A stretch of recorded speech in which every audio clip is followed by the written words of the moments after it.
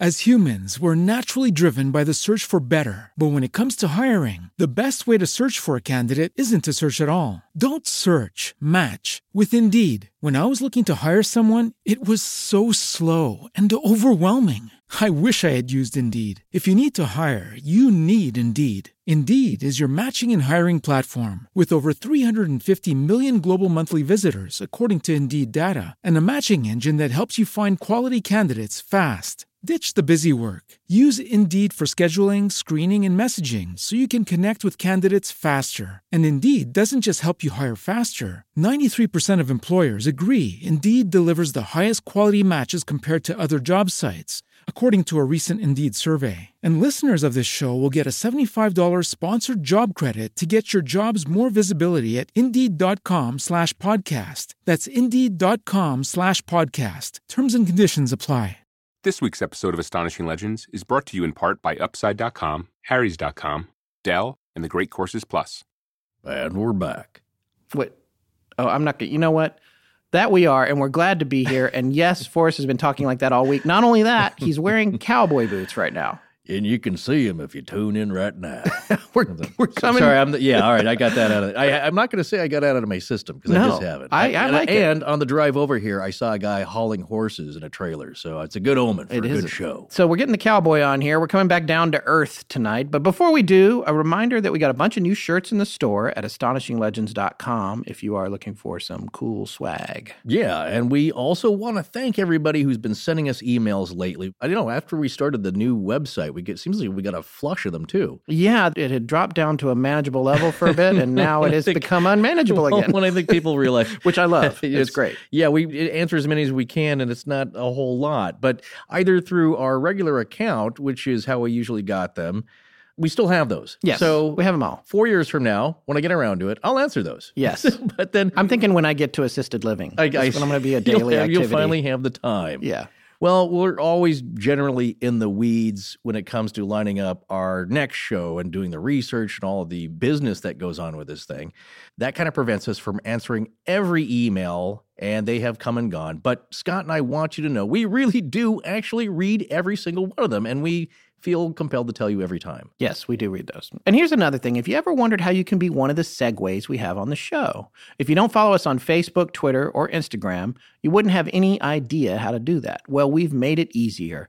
If you'd like to send your voice in to be used on the show, visit astonishinglegends.com/listener-segues. That's LISTENER and then a hyphen, segues, SEGUES. And just follow the instructions. We need more now. Speaking of which, we would also like to congratulate our editor, Sarah Voorhees, on her recent Emmy nomination as a supervising sound editor. We're frantically hoping that we will be able to continue to afford her.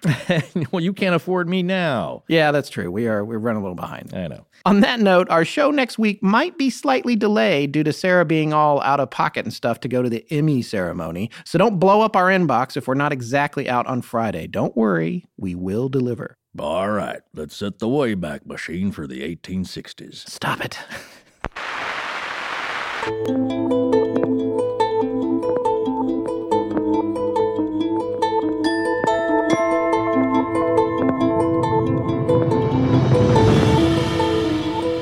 Welcome back to Astonishing Legends. I'm Scott Philbrook, and this is Forrest Burgess. A mine is a hole in the ground, owned by a liar. Mark Twain. Join us tonight as we go back to the Old West to take a look at the story of the hanging death of Henry Plummer, the sheriff of a gold mining town known as Bannock in Montana.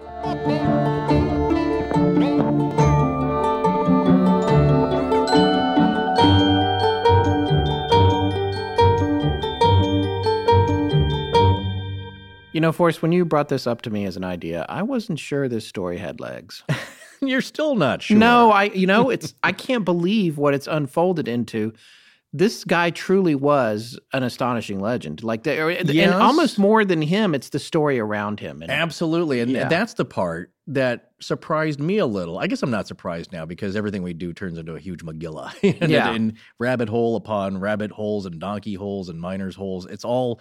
It is set against the backdrop of a very important time in the history of the United States because the Civil War was happening during a large part of this story, and people's affiliations, political motivations, how they felt about this new country, essentially, plays a lot into what people did as far as what they thought law and order should be, how the country should be governed. Well, it's an interesting thing, and we did say this already, and you've seen the title of the episode, but this show is about a man named Henry Plummer, and it's about the events that swarm around him during his brief life, really. Yeah, he wasn't, well, it's like everyone, around too as you say back then, they lived hard and fast, they died rather quickly, or there's a lot of ways to kill you in the Old West. It struck a chord with me because there's parallels with shows that we've done before. This is an Old West story, but Henry Plummer came from Maine. Well, everybody started off from the East Coast where they landed. And it's kind of hard to picture because nowadays we just think, where are you from? Like San Francisco? Well, that's one of the major cities of the West. But say you're from Utah. At a time, there was no Europeans there. There's no settlers. They all moved in at a certain point. And it wasn't really until after Lewis and Clark at the turn of the 19th century, 1803, 1805, that time, when it was actually even explored. We had all this land and we didn't even know what was further west of this. Right. That's what they say. St. Louis is the gateway to the West because not much had been explored. And the region we're going to talk about, which is the Idaho Territory, and then later, the Montana and the Washington territories and the Oregon Trail, all those great Western stories, as one of the authors we're going to cover tonight says, in this whole area that we're talking about, at that time, there might have been 100 white guys or less. Yeah. 100 people of European descent that had moved from the east out to the west. So it's a great time of expansion, controversial time because who owned the land before them or who was there that got shoved aside to make way. But right or wrong, it's the history of the United States. And this story of Henry Plummer, you didn't even know the name, did you? I feel like I knew the name in the back of my mind, but I didn't know much about it. It's not like with Butch and Sundance right. where you have this catalog of information. Yeah. The details of his story were new to me, and it's been really fascinating. Well, that's really a reason I was pitching this to you and really pushing it to cover, because this really is kind of forest country. I've been to a lot of these areas, the towns that we're going to talk about. I've been through this region, not specifically telling you what part, but with a family on road trips. We've gone all through these little towns. Plus, we love old ghost towns and Western lore. And our own family history is really connected with a lot of these stories. And so that's a large part of my heritage growing up in this region, the Idaho and Montana and Eastern Washington regions. So Plummer was a guy I'd heard about since childhood, a very legendary character, you could say, for a few reasons. He was a lawman. He was also possibly a notorious bandit. Yeah. A leader of a group of bandits, and that's kind of the main story we'll talk about. But basically, the reason I wanted Scott to dive into this, I wanted to know more about it because it's probably one of the most interesting, I think, and famous stories you've never heard of about the Old West. Yeah, it is. I guess people in the region are real familiar with it, but it's not a story that's ever been splashed across, the cultural headlines when you talk about the Old West. It's not the first thing that comes up, but this was a big deal. This was a flap, if you will. This story surrounds a group of vigilantes, kind of the original vigilantes when it comes to law and order in the United States. Exactly. It has strong roots in the events that we're going to talk about in this series on Henry Plummer. That is the entire background, and you probably haven't heard a lot about it because there haven't been any big movies made with this character. You always hear about I can't figure that out. I was actually surprised. Well, I think there's a script coming. I hope we get some we get a foot in the door there somehow, with some kind of movie project, even just for bringing it up. But there's probably a reason in that it didn't get a lot of press. What you hear about is, the Johnson County Wars over cattle and miners and railroad men and the little guy getting pushed around. Well, and the Lincoln County War, the famous. The Lincoln County the one Wars. you're referring to? I think there was Johnson County. Well, all these counties. Look, Lincoln County was the was Billy the Kid and the Regulators and all that stuff. Yeah, and even Tom Horn, portrayed by Steve McQueen. That was another character like this, where he was a guy that may have been railroaded. Yeah. Most likely, in my opinion. Of course, you hear about the Southwest. Tombstone, Doc Holliday, Wyatt Earp. Here you have a very similar character. As we begin to unfold this story, think about the types of people, the adventurous types of folks that moved out west. That is a certain breed of person, a certain breed of character that takes... Albert Ostman. Yeah, very much so. If you don't know who he is, go and check out Kidnapped by Bigfoot. Not that they were all kidnapped by Sasquatch, but these are adventurous people who didn't think that, too much about carrying a pack. some kind of pack animal or horse or mule, and venturing out into the unknown to make your fortune. Yeah. These are adventurous people, which nowadays it's probably transmuted into maybe people who do extreme sports or still, hike the Pacific Crest Trail or the Appalachian Trail, which is not a very common occurrence. We're all very used to our comfort here, but back then, different terms. So the thing that I wanted to point out is where I come from and some of the people that Where do you come from, Forrest? That region I just mentioned. Okay. So, but the vibe and the ethos, you could say, has a lot to do with that Old West mentality where it's law and order. We leave you alone to do your own thing, but your thing better not come onto my property or bother me, because we don't put up with that. That's a very broad frontier justice, law and order thing, but you hear it as Texas justice sometimes. Not to that extreme, but it is very much people letting other people be free, but don't mess with me. Is that why you won't let me put my coffee cup on your side of the table? Oh, here? heck no. Yeah, no. You used to do a lot of business travel, right? Yeah, I used to, up until recently. And I wished I knew about this great new money-saving way to buy all of your business travel. It's called Upside.com. Yes. Yeah, and I'm surprised no one's worked out a deal like this before, specifically for the business traveler, because Upside.com uses the clever technique of bundling your flight and hotel to save you a ton of money, which could add up to thousands saved over the course of a year. Right, and here's the kicker. Every time you buy your flight and hotel on Upside.com, not only are you saving money on those, but they also send you an Amazon gift card worth $100, $200, even $300 every time. I guess that's the upside. That's a pretty good upside. And not only that, you still get to keep all your frequent flyer miles. They're able to send you the free Amazon gift cards because bundling your flight and hotel saves money, getting the whole trip down to one low price. Which is why it's a great solution for anybody who travels for business, and it really saves a lot of money for small or home-based businesses. Getting there is half the problem because you still need a place to stay once you get there. And you can buy almost anything on Amazon these days. Even if you don't travel for business, I'm sure you know someone who does. So you should tell them to take just 3 minutes and check out this pretty cool deal. Go to Upside.com. That's UPSIDE.com. And once you're there, click on the word radio listeners. Yes, that means you guys too. It's at the top of the page next to the little microphone icon. Then enter our promo code BIZTRIP. That's BIZTRIP. And not only are you going to save big money on travel, but you're guaranteed to get at least a $100 Amazon gift card on your first trip. So start saving big on travel with Upside.com and get a big gift card with every trip. It's kind of a no-brainer. Oh, then it's perfect for someone like you. Minimum purchase required. See site for complete details.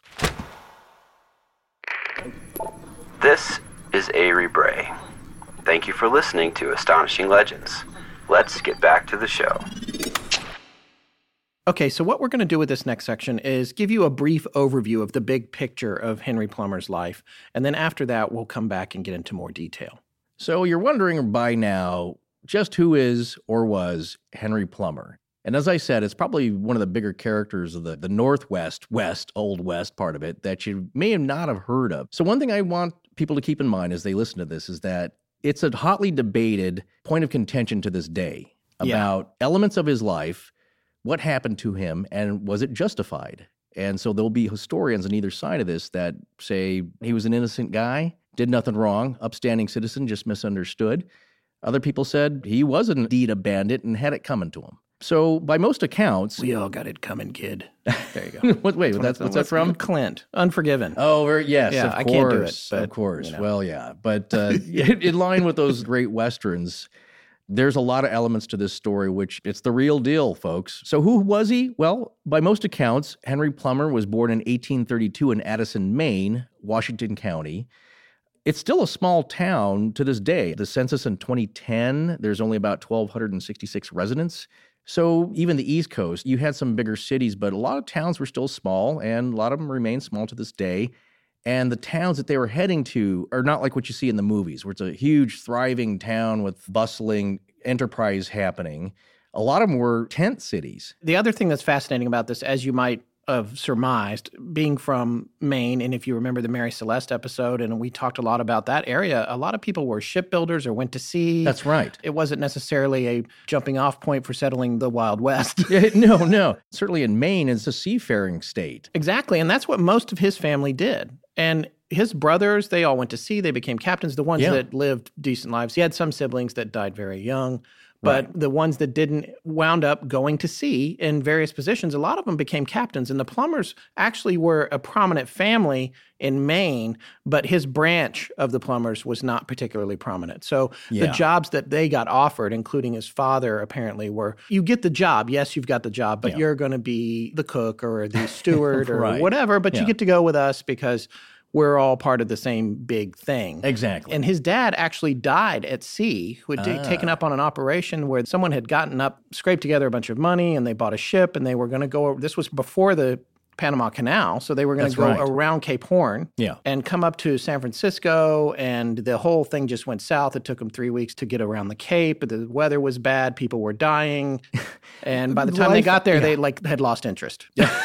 I'm sure, And his dad died on that voyage. See, as we talked about on the Mary Celeste episodes, life, and especially life on the sea, is very dangerous and rough and extremely uncomfortable. And that's why you have a lazarette hold for the people who passed away. Yes. Stow them up front. Much of human history is riddled with people dying before their time. Yeah. Conditions were very rough. So keep that in mind as you realize that these people are heading kind of into danger just getting to another city or another town or trying to make a living for themselves.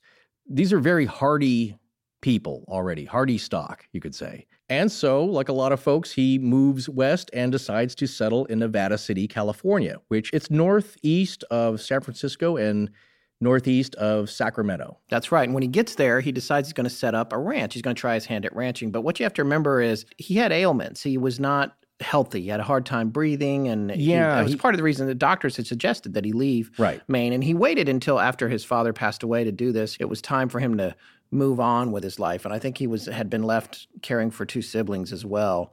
He must have made plans for them, or he got to a point where it was just like, well, it's time for me to let out on my own. And with the gold rush happening, it was a very enticing thing for a boy who's 18, 19 years old. Of course. Filled with adventure. Right. There wasn't a whole lot for him to do if you weren't, I think, in the seafaring community there. And they were having money troubles since the father, the breadwinner, had passed on. So he promised his widowed mother that he was going to head west, young man, and try and make his fortune, and of course, come back and support the family a little. Right. So he sets up this ranch, but it turns out he's not really cut out for that. The work's a little bit difficult for him. So then he winds up moving into Nevada City proper and becomes a salesman for a bakery. Which is interesting. And I guess he was really, really good at this. He expanded that business to where it became one of the most prominent bakeries in town, and through some good fortune where another bakery burned down. But there's been no implications there. But lots of things were burning down back then. It just continued to expand and explode, and he wound up buying out his partner and all that sort of thing. And as a result, he had this long list of clients because he was baking for all the businesses, and the town was really booming. This is from the original definition of a boom town. Yeah. And he was delivering baked goods all over town, and being the salesman, he knew everybody. He was very good at pressing the flesh, and this was at all the saloons and the bordellos and the whatever. And so then he became naturally suited for the political office opportunity. Yes, this is one thing that you'll hear throughout the descriptions of Henry Plummer. One, he's a very handsome young man, very persuasive, very charming. Yes. Charismatic. That word comes up a lot. Exactly. Very charismatic. And he's ambitious. And people are gravitated towards that, still are today. And he gets a lot of people behind him. He gets supporters. So things are looking great. And then he decides he wants to be in law enforcement, and he actually serves as a city marshal for Nevada City, California. So you can see that he's becoming an authority figure. He's getting a lot of attention. At a young age. A lot of people had achieved a lot back in the old days at very young ages because they didn't have the span of years that we have now to goof off. Yeah.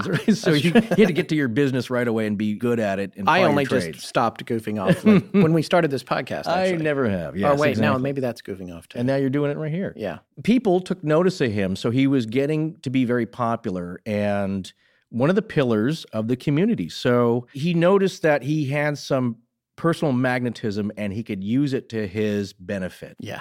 And again, being ambitious, and really at the end of it, he wanted, like a lot of people who came out west, there was a little bit of gold fever. And he wanted to strike it rich because he was hearing stories that a lot of these prospectors were hitting it rich with these different discoveries. And as you can picture it, as the news was coming back, a little different area, be like, oh, Northern California's kind of tapped out. It's been going since Sutter's Mill in 1849. All the placer gold's been scooped up. Okay, what about Oregon? Now there's a gold strike in Oregon. Now there's one in Idaho. Now there's one in Montana. What is exactly, just for our listeners that don't know, placer gold is the gold that you find in the streams? Like exactly. Panning, and you don't really have to get super crazy down in a dark hole to get to it, right? Just briefly, this is a good time to explain this as the way that gold was discovered and processed back then. Usually it's in hard rock. So it's in the sides of mountains. As they say, gold is where you find it. So it could be anywhere popping up. In Australia, the Hand of Fate was a massive nugget found by a guy with a metal detector pretty much out in his backyard. So it can be found anywhere. But in the rugged hills and mountains of the Continental Divide and westward, what happens is that there might be a gold vein in the side of a mountain, and as erosion happens, it's washing the gold and eroding it down the sides of the mountains. It starts to collect in streams. Gold is heavier than the other rock and mineral elements that are found in the stream, so it collects on the lee side of boulders, and so that's what prospectors did. They dug up the sand and the dirt, they panned for it. After panning and sloughing off the lighter dirt material with water, you could dry pan too, but water's always a big factor because it does a lot of the work for you.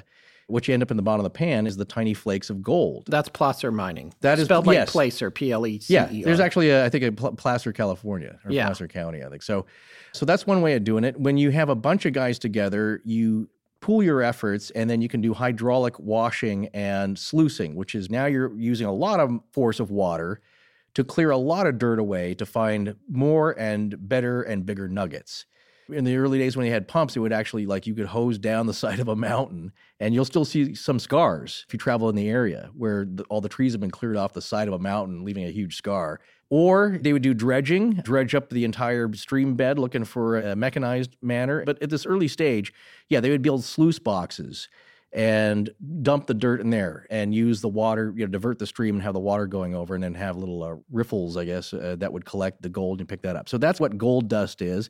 Or you can find natural nuggets, or you had to mine it from the ore, and that's the backbreaking part of that. So he was doing very well with his prospecting and mining. In Northern California, he had some success with it. Yeah. So when he hears that a gold had been recently discovered in the gold fields of Western Montana Territory, he travels out there. He decides he's going to make his fortune now in this new boomtown called Bannack, Montana. And by the age of 31, again, using his charm and his industriousness and his guiling ways, by the age of 31, he was elected sheriff of Bannack, Montana, and he served from 1863 to 1864. A short time span, and we're going to get to why that was so short in a moment here. Yeah. He might not have been all that he seemed, or was he? Well, we don't know. Yeah, so as we've described him, sounds like a regular upstanding citizen, doesn't he? A real pillar of the community, right?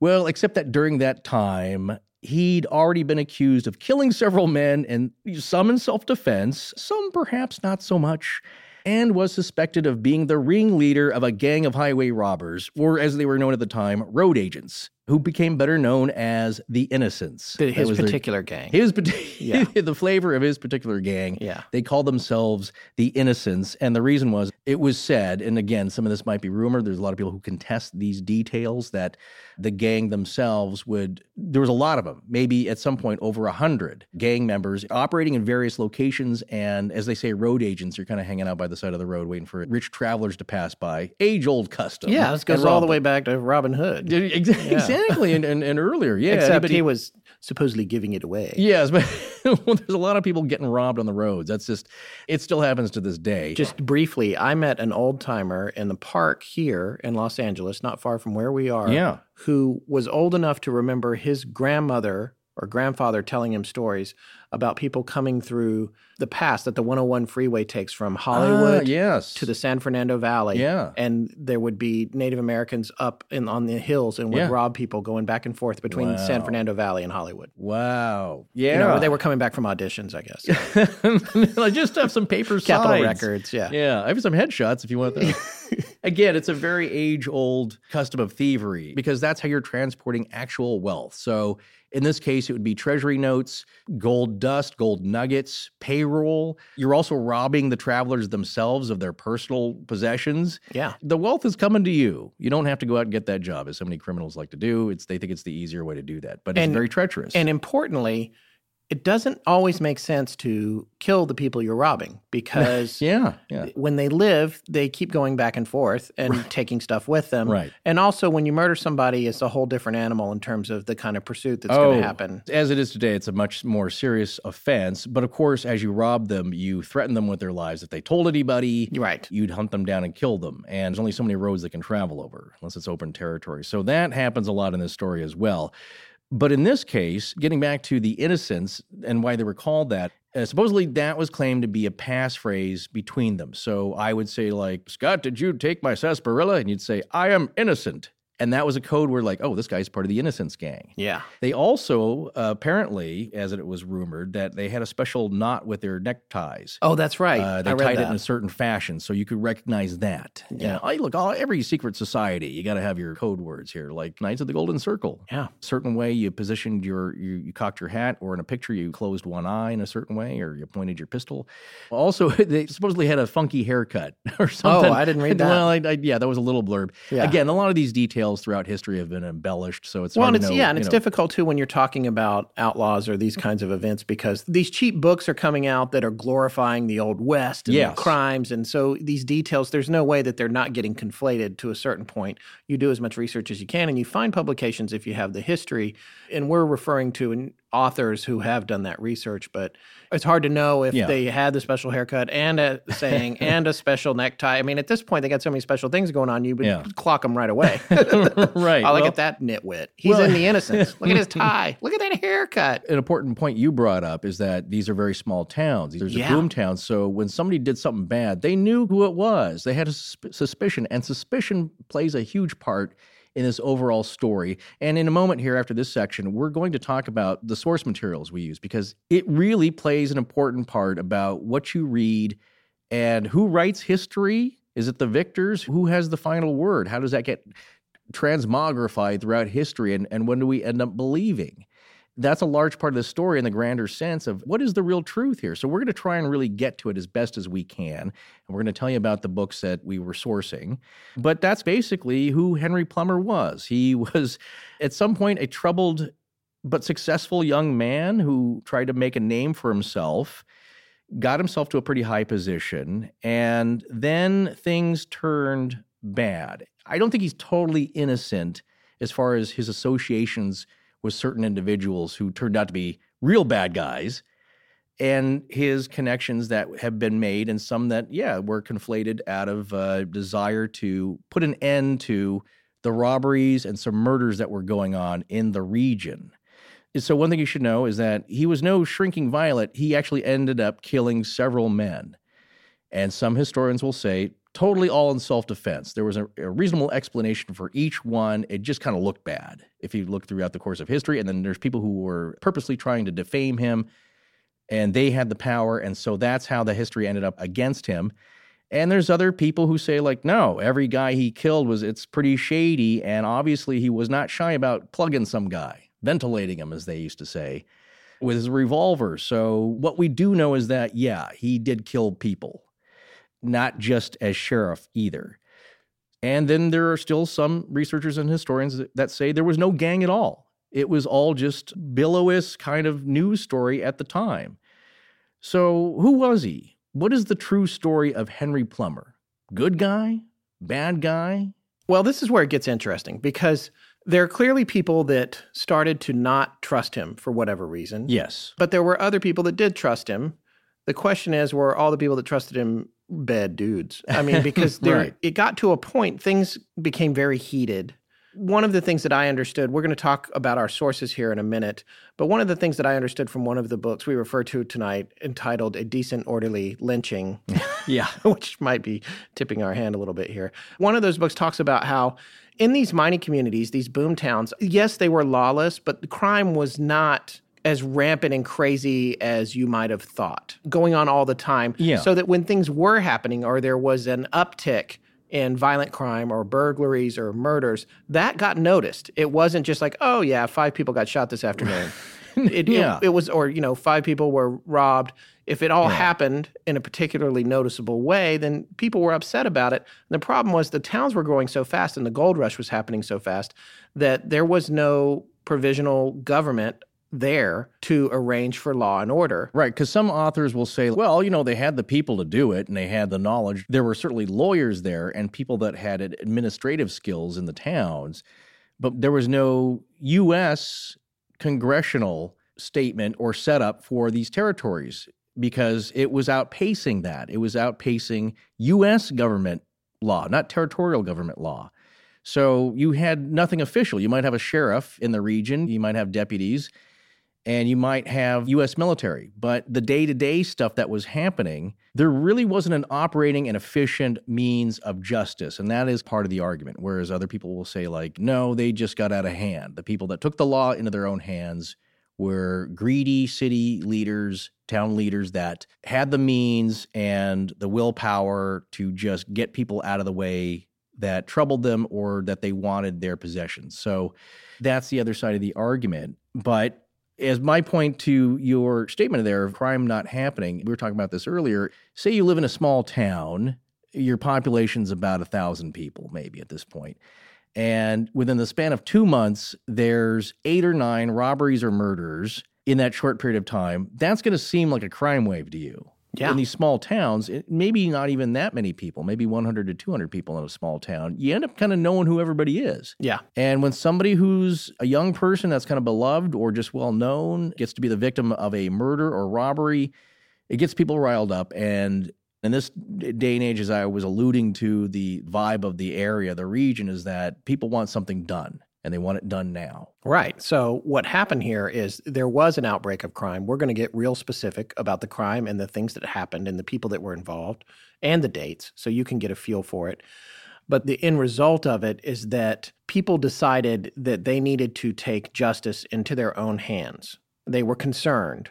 At that point, for whatever reason, they did not trust their own sheriff, who at this time was Henry Plummer. Right. Well, because there were a couple of eyewitnesses, a younger boy and somebody else we're going to talk about a little bit later, who claimed that he was actually one of the holdup men. Right. One of the road agents there. And there was talk amongst the other road agents as they were getting captured that Henry was somehow involved. So in one kind of full confession, they say there was a character, a Red Yeager, that we're going to talk about, who gives a full confession. Now, people could say, like, well, yes, but it's not a court of law. This is just a confession taken by the guys that wanted Plummer out of the way. So how can you trust them? So there's all these little minor bits that are happening. But generally, as the history is known, is that the townspeople, as well as the city fathers and the people kind of in charge, started to get suspicious about Henry Plummer because there were some weird coincidences.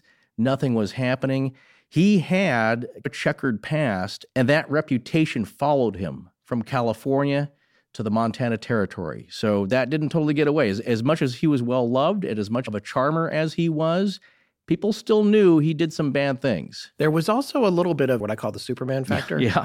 Where when a lot of the crimes were committed, he was nowhere to be found. He was mysteriously not in town. Right. Yeah. So there's a lot of this that adds up. And just think about the major sensational court cases we've heard about in the last 20 years in the United States here. I'm not going to name names, but by the time they're on the news and all these news and crime shows, you individually probably have a pretty good idea of the guilt or innocence of this celebrity person who's committed a crime. And so that's kind of how it was there. It's like, look, this is looking too shady. This guy's involved somehow. And whether that's true or not, we'll leave you to decide later. But what happened, the action that happened, is that the leaders in Virginia City formed the Vigilance Committee of Alder Gulch, which is nearby where some of the gold had been discovered in the area, which sparked the boom town of Bannock.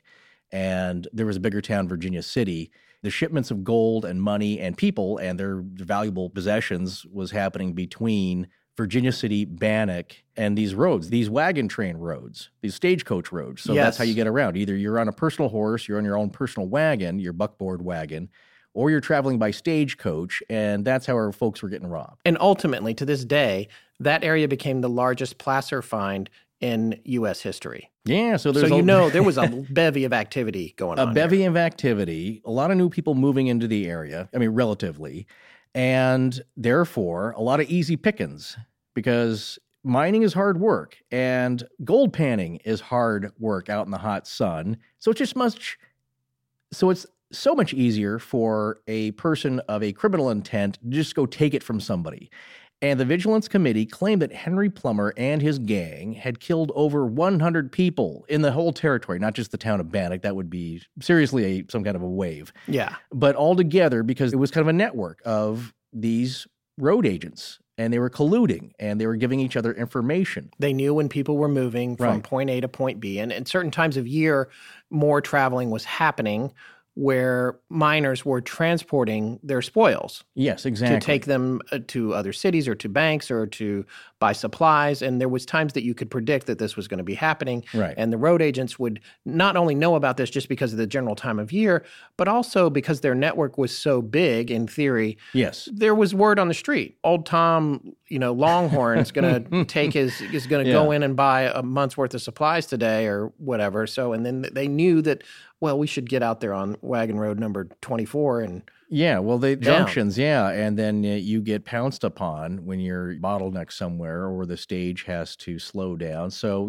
these aren't totally dumb guys. They're lazy in a way, like a lot of criminals, in that they'd rather just take money from people than earn it, but that's how they operated. So that was kind of the feeling. Now, the Vigilance Committee was not operating totally scot-free either without public blame. There was a lot of people who didn't agree with their methods. Well, this would get down to the very definition of vigilantism and what vigilantism is. And yes, when organized. Is it okay? Yeah. And we're talking about vigilante action organized by, say, like your city fathers, leaders of the business community, pillars of the community. These are known guys. It's not like somebody out for revenge that's operating in the dark of night. Well, they did operate in the dark of night because some people were complaining that they were rounding up people at night when the other townspeople could not convene to see what they were doing. Yeah. That's another complaint. Or you could just say, like, well, that's when bad guys are drunk and passed out in their cabins, and that's the best time to nab them, which is what the police do now. Right. They do early morning raids because they know bad guys are out partying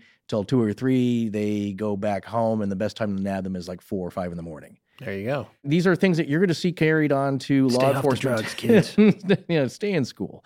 These are things that are going to happen, or patterns you're going to see in today's law enforcement, but the mindset of people was much different back then. It's like the definition of self-defense was much less liberal than it is now. You had to have really good cause for shooting somebody, and as you claimed, in self-defense. So that occurs with Mr. Plummer himself. And there's, again, as we said, there's some historians that say everything that happened to him, that was all self-defense. It can be easily proven.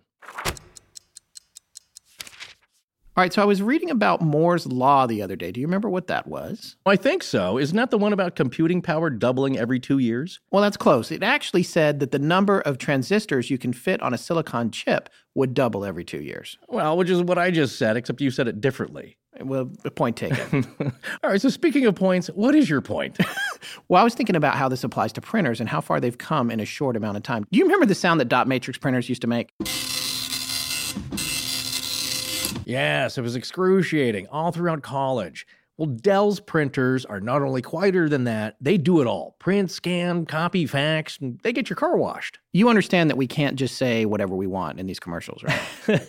Why not? All right, they don't get your car washed. That's probably not too far away, though, especially with Dell printers. And thanks to a price war the past few years, prices on printers have dropped dramatically. What used to cost $400 is now only $100. And even though they don't get your car washed, they work wirelessly, and now you can print straight from your camera's memory card, too. And the good folks over at Dell have come up with an exclusive offer for our listeners for this week only.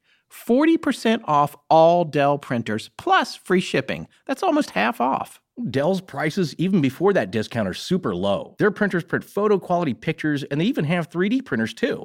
They've also worked super hard to reduce the high cost of ownership that catches you on the back end with ink and toner. Their printers are hyper-efficient, so all of those supplies last longer. I seriously could have bought my last printer 10 times over with the amount of ink I've been putting in it. I've been replacing cartridges once a month, and that's after printing just like 4 checks and one 30-page outline for us. It's ludicrous, and not only that, it ticks me off. Stick it to those other greedy manufacturers and kick your old printer to the curb like I did. Take advantage of Dell's exclusive offer to our listeners for 40% off all of their printers. Yeah, that's nearly half off a premium printer of your choice for the same price as a basic printer, plus free delivery. Remember, though, we's using a secret code. Sure. You can only get this amazing deal if you first go to our page, Dell.com/legends, and use our secret code, LEGENDS, during checkout. You won't see the final discounted price and free shipping until you put that code in during checkout. Okay, so once again, to get a printer you didn't know you could afford, go to Dell.com/legends, LEGENDS, and find the perfect printer. Then, to get 40% off their lowest price and free shipping, use the code LEGENDS when you check out. And remember, this is for this week only. Greetings, comrades. I am Kristaps Andreassons from the Eastern Border podcast, and I'm here to remind you that happiness is mandatory. And now, back to Comrade Scott and Comrade Forrest. I am watching you. All right, so now we're going to go back to the very earliest beginnings of Mr. Plummer. Where did he start from and how did this huge tale begin? And we go all the way back to Addison, Maine in 1832. At the time, he was the youngest of 6 children whose ancestors, it was said, had settled in the area in 1634, way back when it was still part of the Massachusetts Bay Colony. So he had a lot of deep roots in the area, at least, and again, seafaring roots. And it is said that he was the youngest of 6 children, but then I'd read the youngest of 7 children. Now, Scott is our Ancestry.com detective, and he gets to the bottom of genealogy trees. Yeah. What'd you find out? Well, I couldn't get to the bottom of this one. I'll tell you that. It's hard because he's a relatively infamous character. So a lot of people are trying to own him in their family trees. Right. And yeah, long after the fact. Yeah, so it's trickier still because it seems like he might have been just unnamed son on the documentation when he was born. Right. So that's when things get really complicated, even at Ancestry.com, which has an amazing database and a lot of information that you can get into. There are plenty of families that had kids that weren't necessarily documented or, they died early. Or they died early or they were born in a cabin. There was no hospital involved. There's lots of reasons that things weren't exactly accurate. Yes. And with the variety of books that we pulled on from this episode, which we'll be talking about before we wrap up the series, but they all have varying opinions about who Henry Plummer's parents were. And they cite different people. Right. And you may not think that that's important, but the facts get slanted, and even something about his very origins becomes a character flaw or becomes a boon to his character. Yeah. So one case in point here, talking about the origins of his name, even the spelling, because it's like, what do you mean, he changed his spelling after he got to California? Was he trying to run away from something? Why is he changing his name? Yeah. Why is he adding an M? Or was that just history? The accounts of the day in the newspapers ends up putting an extra M, and that changes the course of your own name, your family history. Yeah, there's lots of reasons. I mean, some people change their names to better conceal their ethnicity if they were... That's true, sure. Had an issue with that. Other times it just got misspelled. Some people were illiterate and didn't know how to spell their own names, or mistakes were made by census takers. There was so many different things that would happen.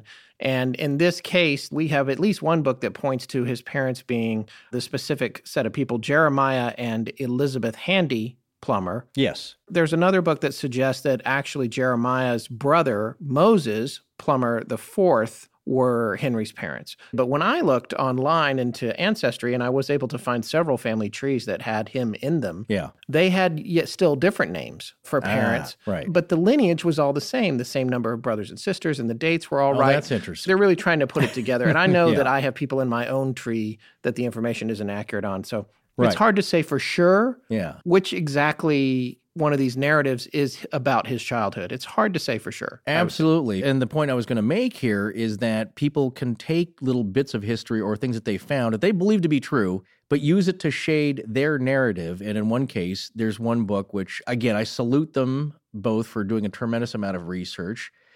And the amount of work that went into this is to be applauded. But they have a pretty biased view of the sheriff, Mr. Henry Plummer, in that he was actually a pretty good guy. Yeah. and always was, and was just railroaded throughout his whole life. Yeah. Those authors are Ruth E. Mather and Fred E. Boswell. I believe they are a married couple. But they added to the narrative too, or hammered it in, that they, I believe, did some genealogical research themselves and found him to be born in Maine in 1832 to Jeremiah and Elizabeth Plummer, with the one M spelling at that time. But here's something that they note about that finding of the genealogical records. He was descended from a long line of Puritans, and, quote, his values and ways of thinking did not stray as far from these roots as we have been led to believe. Yeah. So they're making a connection to good Puritan values and stern, religious, pious behavior, extending all the way to Henry. Yeah. And then if you look at Frederick Allen's book, A Decent Orderly Lynching, which we are going to be referring to a lot as well, you'll find that Allen, who is very respectful of the research that Mather and Boswell did, will tell you that he believes that Henry was descended from that man's brother. I see. That Mather and Boswell are suggesting. So it's just a question of where does it come? And he's doing his research much more currently. Their book preceded, it was published, when was their book was published, in the 70s, or I can't remember exactly, but while Forrest looks that up, there is something to be said for doing the research more currently, and certainly after the birth of the internet and Ancestry.com and the ability to get DNA material from people. It's a lot easier to dig down on people's history now than it used to be. Yes, 1987. Right, of Mather and Boswell. So that's the first edition on that one. So they were doing their research in the many decades leading up to their publication of the book. And the other book by Frederick Allen, which was published in 2009, it may be a little more current. But either way, and a lot of times you're just going back to the library and that information is old. So I'm not suggesting that you can't do that kind of research with older material. I'm just saying, on balance, I think that maybe Allen's supposition that Henry's dad was Moses the Fourth, I think that that's more likely, but there's no way to verify it. Usually with the other stories we've done in the past, I'm able to go on and find a solid tree that points to everything and all the brothers and sisters or whatever. But Henry had siblings, but he never had kids. And he did get married briefly, and we'll talk about that. But there were no children. So not at the time. I'm not sure if that would have made any difference. As you'll see, he was probably living a little too loosely and wildly to have kids, but it seemed like he definitely wanted to get married. He did do that. But the point about his upbringing, though, is that it just colors the rest of his life and how you view that. And as we just said, Mather and Boswell use his lineage to establish, well, he's of good stock. He's a good Maine stock and a pious man. And that has carried him through the rest of his life up until his demise.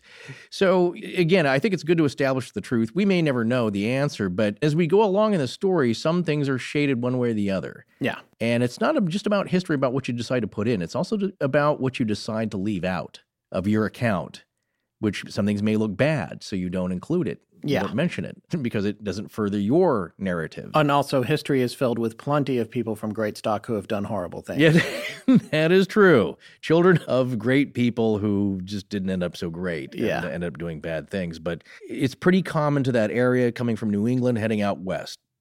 All right, so now Henry begins his journey through life as a teenager, and at the tender age of 19, after his father died, he sets off for the California Gold Rush. And in April 1852, the 19-year-old Henry sailed from New York on a mail ship to Aspinwall, Panama. This is before the Panama Canal, so then you got to travel a little bit over land to get to the other side, and he travels by mule train to Panama City, where he's going to board another ship for the rest of his journey onward to California. And this trip, let me tell you something, before the Panama Canal is an operative thing there, because you could either try to sail all the way around the Cape. Yeah, that was a long journey. Which was a long, arduous journey. Or you go down to Panama and cross the Isthmus, which also is a very unpleasant journey. In fact, I'd like to read a little section of Frederick Allen's book regarding the trip.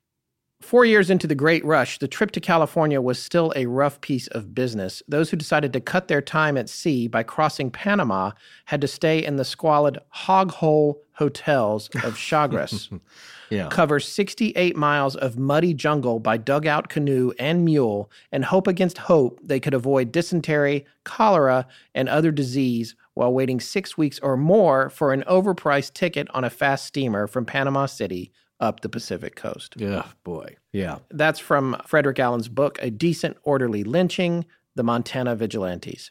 Yes. This is not an easy trip. This is a guy with fortitude, as we're always talking about with the people from this generation. Exactly. I mean, and he was sickly to start with. He may have been trying to take that trip through Panama because being at sea was more of a threat to his health. Right. I think over the extended period of time, now he started off with poor lungs as a kid, but he grew to be more robust into his teens because he got out there and stomped on the Terra. He rode around quite a bit. You have to be in good health to be a law enforcement person because you're often manhandling people. But this is an arduous trip. And as I'd read up on a little bit of the Panama Canal, that's why the French gave up the first time, which made it so hard. There's tons of mosquitoes. They were getting yellow fever. It was rough. It's rainy. There's landslides. There's a lot of mud. And it's a very arduous trip. And it took about 24 days after his departure that he arrived finally in San Francisco. And what people do is that's the major city there on the West Coast. You arrive there and you either stay there and find a job, or you venture inward into the territory to try your hand at mining or ranching. Yes, and that's kind of what he did, because at this point, mining was a little bit played out in terms of you're going to find it, strike it rich, and mining is now a $5 a day job. That's you don't get deal. Profit sharing. Exactly. You're just going and doing it for somebody else. You can try and do that, but mining in general is very hard work and it requires some luck and knowing how to read the terrain. And that's the deal with placer gold, is that it's eroded gold off the mountainsides. So eventually, everyone's going to scoop that up. That's probably the easier gold to get, especially by yourself. So if you couldn't do that, the next best thing is to go work for somebody else that had a producing mine, and you just become one of their employees as a miner, and you took a paycheck for that. Yeah, exactly. So he winds up going and actually deciding that he's going to try and start a ranch with a partner. So they set up this ranch about 15 miles north of Nevada City. And it goes okay. And in fact, Alan mentions in his book that at one point he publishes an advertisement or a thing in the paper about somebody's errant ox that had come into their territory, onto their ranch, and if they wanted to come get it, which would be an indication in terms of character, which we're going to be talking about his character a lot throughout this series, would be an indication that he's, at least at that point, he's an honest guy. I believe this account of him is that he is, in a lot of ways, an upstanding young man at this point. But as people get older, sometimes their demons catch up to them.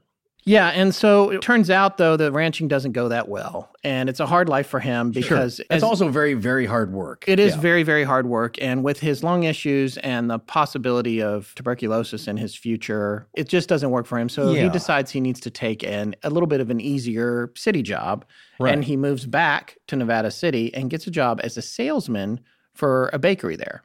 Now, he probably had multiple sources of income. It's hard to say for sure. He was apparently really good at cards. He picked and that gaming. up. And he knew a lot of people. He did. He was a very social guy, you could say. He did well playing cards, and he was a frequenter of saloons. Yes. And lively places. So what we can say, though, is I do believe that he was drawn to the West because of gold, about earning a fortune here. Yes. As everyone else was. You didn't come out all the way west to say, I'm going to get into baking. Right. No. You came out to San Francisco because you wanted to get into the gold fields because that was the buzz. It was quick money. They knew it was hard work, but these people weren't averse to hard work. And I don't believe he was either. Yeah. He was just slightly sickly when he was much younger. I think he got much better as he got older, but he seemed to be hardy enough that he could stand the rigors of Western travel, at least. So he was doing that, but I believe when he first arrived to San Francisco and Northern California area, it was to pursue mining and prospecting. Yes. However, we're not sure how well that went for him because there's some reports that said he at least had shares in a mine or he owned a mine. And then other reports that we trust say that there was not much mining going on at all. He didn't do very well in that field. So he eventually, what happens? He winds up getting into the bakery, as we mentioned a minute ago, and as a salesman, and does really, really, really well at it. Well, here's the thing. Due to his charisma and his outgoing personality and his ability to win friends and influence people. Oh, winning people over and selling them on something goes throughout the rest of his life. Yeah. Up until a point. The deal is he was doing better, as we said before, as most people did with mining even. It's better to have a regular job and something you enjoy doing. You end up making more money than taking the chance on some of these other speculative enterprises. But that's what a lot of people were doing. So yeah, he was a very sociable guy. He was well-liked. He seemed ambitious. Again, he was handsome. So he charmed the ladies. And it's one of those jobs as a salesperson that you get to meet a lot of people in town. And so they became enamored of him. Yes, and he grew that business so much. He was so industrious with it that it expanded and kept getting bigger and bigger and bigger. And ultimately, he had made so many connections with new clients, with businesses, with bordellos and saloons that were all buying, I guess, bread and whatever else. You need your daily bread, And it did really well. So then they figured out that they thought they might be able to benefit, and this is what always happens. When you get something good going, you don't want to screw it up. But I guess they decided that they could benefit from a better location. So he and his partner sold their bakery and bought another one and thought that it was going to do really well there. But it turns out all their customers stayed loyal to the old business and their thing collapsed. Now, at this point, he knew everybody in town. That's the good news. Sure. And a new job presents itself, or a new opportunity. Yeah, right. Well, still being a young guy at about the age of 24, some of these accounts vary about how old he is. I still read at the end here how old he was later on in life, and it doesn't jive. But it's saying here at the age of 24, he became marshal of the third largest settlement in California. So in 1856, he was elected sheriff and city manager of Nevada City, and he was doing so well and popular in that role that eventually his supporters urged him to run for representative in the state assembly as a Democrat. Now, however, at the time, these were very fractious times, even before the Civil War, and the party was so divided that they couldn't mount a good campaign for him. So he didn't really get full backing or utilize the momentum well, and he ended up losing, but I guess it was a close election. We do have a guy now that's kind of rising in a little bit of power. It was super close. It was, I can't remember exactly. Was it? It was like 417 votes to 424 or something. Oh, I see. Yeah. So like, a little less than 1,000 people voted, but it was very close. Well, he had a fighting chance. Yeah. And also he's getting a lot of notoriety, which I think he enjoys. He enjoys being in a position of authority, like with sheriff. He's managing people, and he's a people person to a large degree. So he's getting some notice. However, as it goes on, he is enjoying the nightlife, shall we say, in Nevada City. Yes. And is a frequenter of the ladies who are sometimes called soiled doves, the painted ladies. Yes. And the saloon life and gambling, and that all kind of goes together. And we'll say he enjoyed a drink. Yeah, and that led to problems. The other problem was that he was young. He was like 24. Yeah. He was inexperienced. And as a result, he lacked a certain authority, I think, that people looked for in their police force. And in addition to this, he wasn't making the wisest decisions. He was not keeping the best company. Yeah. And the other thing that he didn't seem to realize was that being a marshal was about your way with words and talking people down out of conflicts. It's not about he immediately arresting people. Exactly, yeah. Which actually got him into deep trouble. Right. He had some of those skills, as we'll see later on in another conflagration, another incident that happened with him where he did talk somebody down. But yeah, you're right. He was older. Yes, exactly. So he's a young guy. And yeah, people are aging fast, as we mentioned before, in this day and age. But it's not like you went to police academy and learned all the greatest techniques. You had to have some of these skills on your own, or you learned them on the job, or you got killed on the job before you mastered them. Well, and one of the things that happened to him is he had gone into a saloon with a friend of his who was a little bit of a rowdy type, and an argument broke out with some of the locals in the saloon. And Henry went to arrest them. But of course, the guy who owned the saloon was like, I can take care of my own problems in here. This is my business. Right. You don't need to arrest my patrons. And then that blew up, and then it wound up with people shooting at each other. And the guy who was Plummer's friend who had come into the bar got shot and killed by the saloon owner, accidentally, I think. But either way, it didn't work out well. One guy got killed, and the whole thing was kind of a mess. And Plummer was absolved of any criminal wrongdoing, but it sort of further undermined the fact that he was pretty green when it came to holding order. And it all started with him trying to arrest people that he probably didn't need to arrest. He should have maybe talked them down or tried to calm them down or solve the problem, the Andy Griffith way. Well, with Barney's one bullet in his gun. What you're seeing here, though, is a pattern that forms an entire personality of a man of the era, and that he was of slight build. He wasn't a big burly guy. So you're thinking maybe it's somebody who's, again, he enjoys his notoriety. He's persuasive. But when somebody doesn't respond to that persuasiveness, he's liable to use his given authority as a public official, in this case, law enforcement, and he doesn't have as much tact. It's a weird combination. He is very charming, but in some areas, he lacks a lot of tact. And a lot of that, as you said, was being young and inexperienced and not knowing the best methods to achieve his goals. Although he did get to be very successful just based on his charm. But it also got him into a lot of trouble. I just read that one of the big shaving companies spent over $750 million to research and develop one of their top-selling razors, and that was in 1998. Yeah, it's one of the many reasons shaving razors are so dang expensive. Now they got to make all that money back. Also, their profit margins in the top sellers are huge. But they're no dummies because they knew if they could ever corner the market, they'd recoup that investment, and then everyone would be stuck paying $32 for a pack of 8 blades. You'll pay half that for a Harry's blade that's just as good as those overproduced shaving systems, in my opinion. Why can't you expect high quality for a fair price these days? Why, I demand it, sir. Did you just go back in time? I did, actually. But seriously, look, Jeff and Andy, who started Harry's, knew that if they could find a way to provide the consumer with a really close shave using a high-quality blade and handle, lower their profit margin, then sell it directly over the internet for a decent price, they'd turn the industry upside down, which is exactly what they're doing. Turns out, Jeff and Andy are just as sharp as their blades. Well played, sir. Well, Harry's is so confident you'll love their blades, they're going to let you try their trial set for free. You just cover the $3 for shipping. Tell them what they get, Forrest. Harry's free trial set comes with a weighted ergonomic razor handle, which I personally think looks pretty cool. It's very nice. Yeah, it is. 5 precision-engineered blades with a lubricating strip and trimmer blade, rich lathering shave gel, and a travel blade cover. That's a $13 value for you for free just for trying them out. Stop messing around and get started shaving with Harry's today by claiming your free trial offer set. Again, it's a $13 value for free. You just cover the shipping. Once again, to get your free trial set, including a razor handle, 5-blade cartridge, and shave gel, go to harrys.com/ALP right now. Pause this podcast and go immediately, right this second. That's harrys.com/ALP. Unless you're in traffic, driving. Yeah, don't do that. Yeah.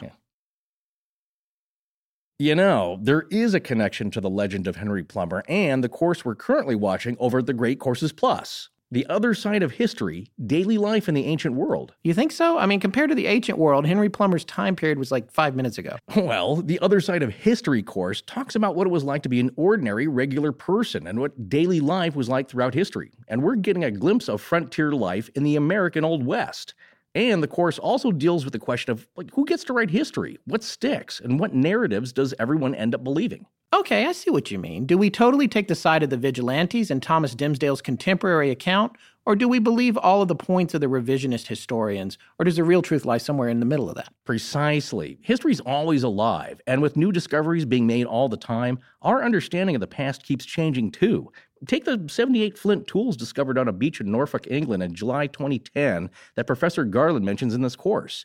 Scientists now believe Britain was occupied by humans at least 840,000 years ago, about 250,000 years earlier than what they previously thought. That's exactly right. And that same July, a new analysis of bones found in a cave in southern England's Cheddar Gorge confirmed that the hunter-gatherers who settled there around 14,700 years ago practiced cannibalism, and not only that, they were serious about it. Well, they probably got tired of all that cheddar cheese. You stole that joke from Professor Garland. I know. I love his sense of humor. You know, there's plenty of incidents of cannibalism in the Old West. You mean Alfred Packer, for example? Well, that's one of them. I actually hadn't heard of him until a listener contacted us just this past week asking us to do a show on him, but we don't have time for that right now. If you want to check out more of these connections, head on over to the Great Courses Plus, where you can learn about everything from the Mayo Clinic's Guide to Pain Relief to the Theory of Everything, the quest to explain all reality. Plus, you can get a whole free month with our special URL. Boy, if that ain't an Astonishing Legends kind of lecture series, I don't know what is. Just go to our special URL, which is thegreatcoursesplus.com/legends. That's LEGENDS right now to get your free month of unlimited access to over 8,000 lectures, streamable on any device. You're going to love all the knowledge, rabbit holes, and cannibal caves. So one more time, go to thegreatcoursesplus.com/legends to get your free month of unlimited lectures. Hi. Hi, I'm Zoe Sylvia. Doing a segue on Astonishing Legends is the closest I will ever get to waving the glow stick on Disney Channel. Now back to the show. There were a few more events that took place that didn't play out well for him. There was a friendly fire incident with a posse in which a sheriff, he was a marshal, sheriff got gunned down and killed. Yeah. He was exonerated, but he was again in the middle of this thing that just looked like it was mishandled. And there was a lot of partisan politics going on as well.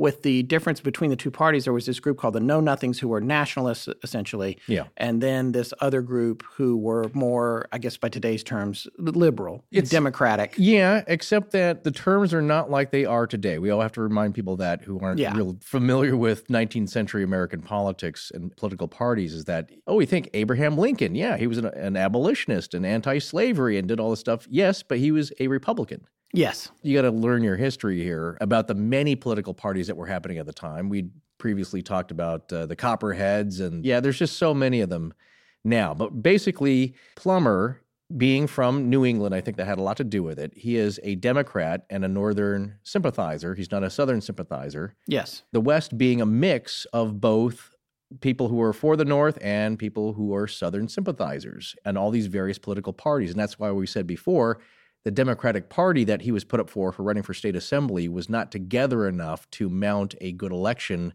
or good campaign for him. And he ran with several other Democrats for state assembly while still marshal, and he had a pretty stinging defeat. Yeah. And this plays to the point that it seems like everyone's pretty impressed with him when they first meet him, and for a while he covers some ground. Right. And then eventually it seems like people kind of lose faith in him. Well, that is the theme of his entire time, or the ending here for Nevada City. Yeah. Yes, you're exactly right. I think he gets to a point where his charm, due to his other personality bugaboos and little affects that he has that go along with being Sheriff Plummer, eventually kind of wears out his welcome. Yeah. And here is a very important turning point because it's possibly the first documented crime that Sheriff Henry Plummer commits. On September 26, 1857, he kills John Vetter. Yes. And we don't know if it's murder yet, but we're about to find out here, possibly. Yes. So Henry Plummer's first possible recorded brush with the other side of the law, and of course we don't know what happened, he seems to be getting out of a lot of scrapes. Yeah. With the law, legal troubles that were just barely. Well, it's like not enough to charge him, so we can't really do anything, and he slips out of it. That doesn't mean he's totally guilty. But when you got an increasing number of those, you got to wonder if you're not making the best choices. Yeah. As marshal, though, one of his duties was protecting Lucy Vetter from her abusive husband, John, during a child custody suit. So they were a quarrelsome couple, to say the least, always having fights. He was also their landlord. Plummer. Yes. Yes. They lived in the house that he owned. And they had hired a friend of his to help them negotiate their troubled marriage, which was apparently intensely troubled. And they were violent with each other. Right. But I guess stayed together because they had a 1-year-old daughter. Yes. They're one of those couples. Yeah. That the other friends are like, geez, you guys should do something about this. Yeah. But they're still together. So that was the case. And it's hard to say who's at fault. But Plummer is kind of in the middle. And again, he's the protectorate of Lucy Vetter. Well, then there's jealousy that builds up. John Vetter's a very jealous guy, and there was a lot of rumors at the time that maybe Plummer had a lot more to do with Lucy Vetter than just protecting her from a law enforcement standpoint. Right, and John seemed to think that she was running around as well. Other and men apparently and had her followed on occasion. Yeah, that's a little pot boiler that's brewing up here between the three of them. And what happens is that there's an altercation one evening, and Plummer ends up shooting John Vetter and killing him. Now, his claim is that it was self-defense, that Vetter fired on him first. And here's another point that gets brought up in the history books here, or these books written by historians and authors, and that how you want to shade this, because as we said before, Mather and Boswell, who wrote Hanging the Sheriff, a biography of Henry Plummer. Right. It's very favorable, glowing and gushing to the point in the overall innocence of Henry Plummer. Yeah. That it just, it was a matter of circumstance. He looked like he might be guilty, but there's a good explanation for why he slipped out of these things and he really wasn't guilty. Right. And they maintained that there was a bullet hole in a fence post, right? Yes. Well, outside the door. I believe so, yeah. That indicates that Vetter definitely shot at Plummer. Yes. Now, this is a point that's made in Frederick Allen's book, a decent and orderly lynching, that, yeah, there was one person who testified that a shot was fired. It went out of, I think, the kitchen down the hall or whatever it was, stuck in a fence post. And that's what Mather and Boswell claim. It's like, well, there you go. He got fired on. However, they didn't mention the fact that there was some other credible testimony after that by several people, I believe, that Allen points out, where they said, like, no, that was an old hole in the fence post and had been painted over prior to this altercation. And then there's some other compelling testimony that Vedder never even fired a shot. Now we're getting down to the real questions of Plummer's character. And I do want to say something that we maybe didn't mention up until this point. In addition to losing that election and having the friendly fire incident and the other issues that he had been having, he was getting a little bit of a reputation. Again, this is partisan politics. There's a lot of mudslinging going on. But there were people who were saying, oh, he drinks all, he's drunk. I can't tell when he's drunk and he's not drunk. And it's hard to say. I mean, is he being swift-boated? Or, this was He's certainly not helping himself a long time out. ago. Again, because, he's hanging around with shady characters. He's not exactly the town deacon here with his behavior. So he's giving reason people to think that he is possibly nefarious, that he's not of the best character. So that's already happening. Also, there's people who are starting to get a dislike for him. Yeah. And it didn't help in his trial because it was reported that there were affidavits that at least 3 jurors were clearly biased against Plummer before the trial. And his defense This is the trial. attorney, This is the trial for killing John Vedder. Exactly. So he goes on trial. Now, he says it's self-defense, of course. And as we said earlier, the definitions for self-defense weren't as liberal as they are today. You had to really be clear because, again, this is the Old West, and everybody could claim that, like, it's all self-defense. So this would come up in Plummer's life a few times where he got into an altercation and claimed it was self-defense. And other parts, it looks like he may have been just defending himself. But in this case, the self-defense strategy of his defense attorneys does not work very well, and he is convicted of second-degree murder. Yikes. Yeah, well, so it's kind of serious at this point. However, David Belden, his defense attorney, was able to present a case to the judge that there were clearly 3 jurors that did not like Plummer. Yes. Before the trial happened. And they were making some statements. One had said, as soon as he shot John Vedder, that guy ought to be strung up. So that's not the guy you want to go to jury for you. They're supposed to be impartial. Yeah. And also, I just want to remind everyone that Belden was actually friends with Plummer. And political allies as well. And a political ally, and had also become an unwitting referee in the Vedder's relationship before John got shot and killed by Plummer. Right. Yeah. So the Judge Searles, pondered the matter for 2 weeks, as Allen says in his book, in whether or not there was clear bias here. And eventually, though, he rejects the defense attorney's plea for a new trial, that, yes, there might have been some bias, not enough to stage a new trial. They're also expensive and time-consuming back in these days. Right. They are very similar to how they operate today as far as like the procedures and the outcomes. You think it's like, yes, it is back in the olden days, but reading about some of the little similarities as far as like, jurors talking about it, hearing about it in the news, being influenced, those are applied as the same rules back then as they are today. In any case, on January 18th, 1858, Judge Searles sentenced Plummer to 12 years of hard labor at San Quentin, which is a nasty place back then. Today, it's the oldest prison in California and one of the oldest in the country, but even back then, it was a nasty, squalid place. So it's pretty serious. But the judge had some doubts about the verdict, and the bias of the jury and all that had to be considered. So he freed Plummer on a $10,000 bond, while his defense attorney Belden prepared an appeal to the California Supreme Court for a retrial. Okay. And on that same day, Plummer resigned as marshal, which is probably appropriate. Yes. Well, once you're convicted, it looks bad. The people aren't going to stand for that anyway. Yeah, and Frederick Allen said that, quote, by the time of the Vedder incident, Plummer had been closely linked with Nevada City's saloon and brothel crowd for more than 3 years.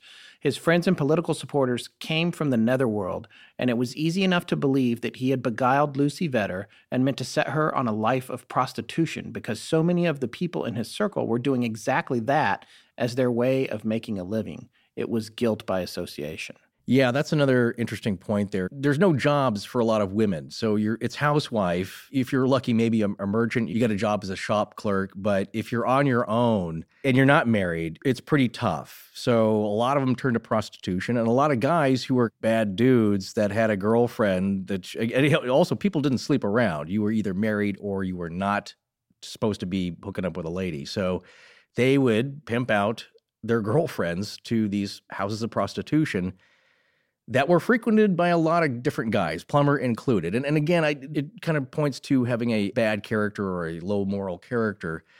But back in the day, a lot of men who weren't married, basically, there was no other way to be with a lady, shall we say, unless you got married. Yeah. There was no casual sex. So they went to these brothels, which were in pretty much every major city in the United States, at least in the time, east and west. So Yes. Plummer being a frequent customer, well, people start to talk, and they notice that. And he's staying up late, drinking and all that. And it starts to show a connection between Plummer and some very shady characters. This would come to catch up with him later, even if it's guilt by association. He's still associating with them. Right.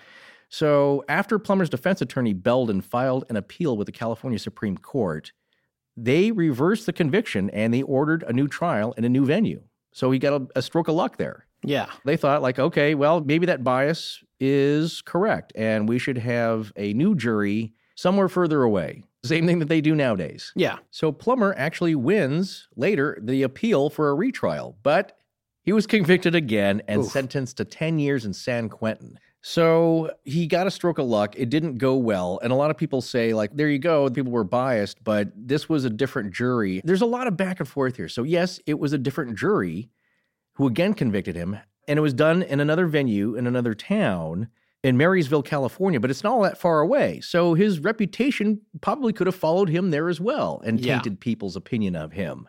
The other thing that didn't really go well for him is that the retrial, the state produced a witness. This time she was a friend of Lucy Vedder's who testified that Lucy kept a photo of Plummer. And people were saying, like, well, a married woman doesn't keep a photo of a dude unless she's interested in there. So there's something going on. Yeah. Where there's smoke, there's fire. And Well, plus both of them had been oversharing on Facebook and Twitter. you don't do the dual shot of yourself as for your profile pic unless you're married. So Yeah. that didn't work well. For status, she had posted it's complicated. Well, certainly it was. This trial could be happening today. It's like the quarreling couple that people wished would get divorced. That's the thing. You didn't really get divorced too often back then. That was kind of scandalous itself. And it's the landlord that gets drawn in, and he's the handsome guy that steps in. And, of course, he's the rescuing white knight. I'm sure in Lucy's eyes, even if there was anything there, I'm sure she's showing some affection towards her protectorate. Yeah. And John Vedder is a jealous type of guy, probably abusive. That seems reasonable. So here is the first major incident where Henry Plummer kills a man. There is a question of self-defense. There's a question of a biased jury, his bad reputation being formed and maybe hurting him. So in my view, he's convicted twice with the same evidence. And the second time, there's a few more bits of damning evidence. Yeah. And even if the jury is biased, like in the first time, and they say there's 3 guys that were clearly showing bias, then 9 other jurors still have to believe he's guilty. It's got to be unanimous. So the other reason this is an important turning point in the story is that it begins to mark a downfall, a slow spiral downwards for Henry Plummer. He loses again on a second appeal, and on February 22nd, 1859, he reports to San Quentin to begin serving his 10-year sentence. Now, here's one interesting thing about Plummer actually going to prison. We have prison records of him. When you first check in, they do a strip search, which I'm sure is meant to be humiliating, but thorough. And so now we have a physical description of Plummer. Yeah, it's the first time that we've talked about this, but he was 5'8.5" tall. He weighed about 150 pounds. So you would call him wiry. I think that's what Alan calls him in his book. He had a bad scar on his left forefinger, and 3 other fingers on his left hand were permanently curled inward from a deep cut. I guess you could say he'd seen some violent action while he had been a lawman in Nevada City. Right. He wasn't a desk jockey. He got out there and mixed it up with people. Well, who knows? We're speculating, but it's interesting to get a physical description picture of this guy. And there is one picture that's been kind of, I think it's been altered somehow, but you get an idea of what he looked like. Yeah. But it's also an interesting rundown because he gets a medical diagnosis, and it seems the prison doctor, Dr. Alfred Taliaferro, diagnosed him with chronic lung disease at the time. So he could see that early in his youth, he had chronic lung disease. Now, he's still kind of a spry guy. He's getting around, you know what I'm saying? He's not too peaked, but he's not also in the best health, but he's doing okay. He's getting around, doing all this travel, and certainly living back then was pretty rough anyway. Yeah. He again charms someone. This time it's the prison doctor who makes him his assistant. This talks a little bit about his character. When he first gets somewhere, he's able to impress people. There's something about the starting point of a relationship. People are like, oh, yeah, this guy's refreshingly trustworthy and charismatic. Yeah, he did that with Granville Stewart and his brother, who were claimed to be good judges of character. They're very important Western figures in that territory. Also in his diary said like, yeah, he seems like a nice guy. Him and that other guy he's riding with. So he cuts a good figure. Yeah. But what's interesting is, like you said, it eventually kind of wears away. Now, at this point in San Quentin, the jail had been open since July of 1852. And as we said, it's the oldest prison, but conditions were terrible. It was being run by a contractor like we have today, same kind of scenario, but they weren't putting all the money back into the prison or much of any. So surprise. It was very squalid. The food was terrible. They said it smelled of rotting cod and putty bread and just... they were accused also of benefiting from prison labor, like charging for that, and also selling pardons. So pretty dire conditions. There's a sign, I guess, that said prisoners that are escaping will get double sentences. And guys tried anyway. It was that bad. Yeah. There is a side of Henry Plummer that's kind of an activist. He was trying to stand up to the corrupt conditions of the prison and standing up to the warden and, again, kind of befriending himself to the prison doctor.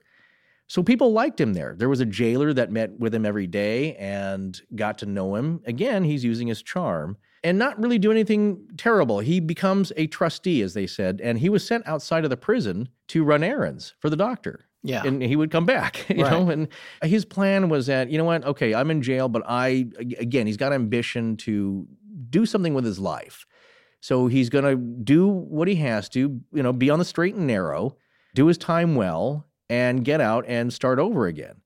So his good behavior and his civic duty gets noticed. In August of 1859, Plummer's supporters wrote to the governor, John B. Weller, asking for a pardon based on what they claimed was his good character and civic performance. So time off for good behavior. Well, they were asking for. In this case, he still has people that like him quite a bit. He's got supporters. And maybe, who knows if it's not political, but he had people in the political realm that were his supporters and just people who liked him, you know, who were willing to take their time out and sign an affidavit, sign a petition that was going to the governor that this guy needs to be released, that his conviction was a little shaky to begin with. And Dr. Taliaferro had also said that he had TB, had tuberculosis. Yes. And on this petition, they said that he only had 5 or 6 weeks to live and that he should be released. Was that a TB sound effect there? Yeah. Well, I'm just, it's so funny. He's going to die at any minute. I mean, that's not funny, but not to him. He's going to die at any minute. You should let him out. He's at death's door. As they said, again, the mindset was different. Taliaferro, Dr. Taliaferro, and Dr. T.B. Harry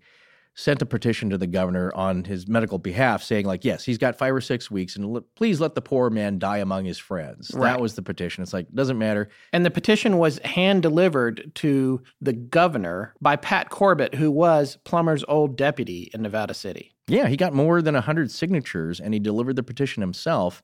The other thing you have to remember, though, is that TB is very contagious. Yeah, that's true. And get this guy out of here. Exactly. That's the other reason is that he's going to start spreading it everywhere. In fact, the doctor... I always think of... what's that? I'm sorry. I just always think of Val Kilmer as Doc Holliday with his... with that cloth in front of his mouth. You start coughing up blood. Now, here's a funny thing, because on one of the errands where he's sent out of prison, Dr. Alfred Taliaferro sends him out to get him some supplies. Now, there's a big rainstorm, big squall he's caught up. He's soaked to the bone. Plummer ends up catching a really bad cold, which he here may be using to his advantage. Yeah. Because now he looks like he's at death's door. And he's coughing up blood, which would sometimes happen with TB. He looks like Doc Holliday, where he's kind of green, and he's kind of greenish gray. He's looking really bad. So what happens, though, is that the governor grants his pardon. So here, it seems in the nick of time, or at least time to go die with his friends, He gets pardoned, and on August 16th, 1859, Plummer walks free.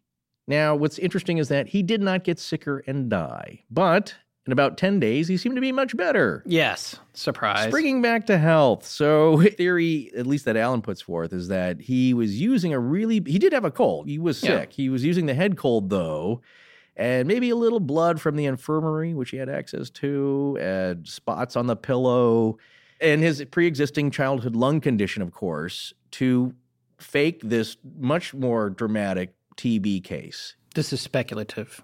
Well, or on your part, or no, on Alan's part. But I would say that it's a good argument because, again, the doctor's like, oh my God, this guy's got 5 weeks, and now he's coughing up blood. And then what we do know is that he goes back to his regular life very quickly. Yeah. Within 2 weeks, he's back to his old tricks. Yeah.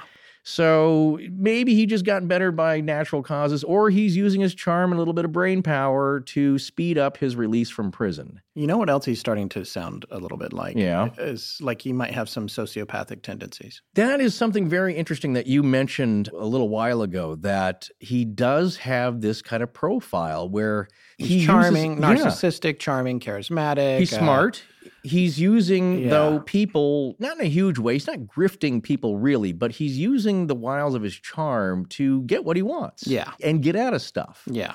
All right. So now after his pardon, Plummer returns, amazingly, to working in law enforcement. And in 1861, he's hired by his friend who succeeded him at that job, Marshal E.O. Tompkins, who made him a constable on the Nevada City Police Force. I'm sure they were glad to see him again. Well, his buddy is. Like I said, he's got some enduring friends who stick by him through thick and thin. Yeah. For a while, anyway. Yeah. He actually does some good police work. He captures an escapee from San Quentin named John Farnsworth. I'd read this in another account or by another author, Linda Buxbaum, that the last name was Ferguson. It's slightly important here, but basically, he actually does some good police work. He is brave. I'll give him that. Going after an escaped convict back in those days where the guy could just shoot you, throw you in the bushes, no one's going to find you. Yeah. Who's the wiser?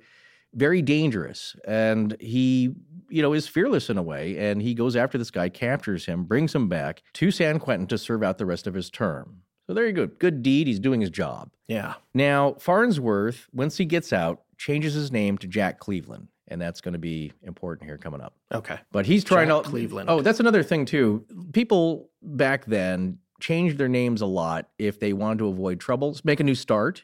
Wasn't always bad. But, sometimes you got in a spot of trouble, and it wasn't as populous as it is now. So you could go to a new town with a new name and just start fresh. Yeah, and it wasn't like there was a lot of complex paperwork. You just changed it. Yeah, exactly. You just started calling yourself that. Yeah. And if there was any legal documents, you made sure to note that so you had some kind of record of it that was documented. Yeah. Well, Plummer supposedly did the same thing with adding another M, or we don't know. It may have been the papers that did that, but basically he just went around with another M in his name. Right. So there you go. Made more sense. So Frederick Allen, in his book, A Decent Orderly Lynching, The Montana Vigilantes, states that Plummer's return to law enforcement didn't get noticed by Nevada City's papers either way. Nobody seemed to really notice or make mention of it.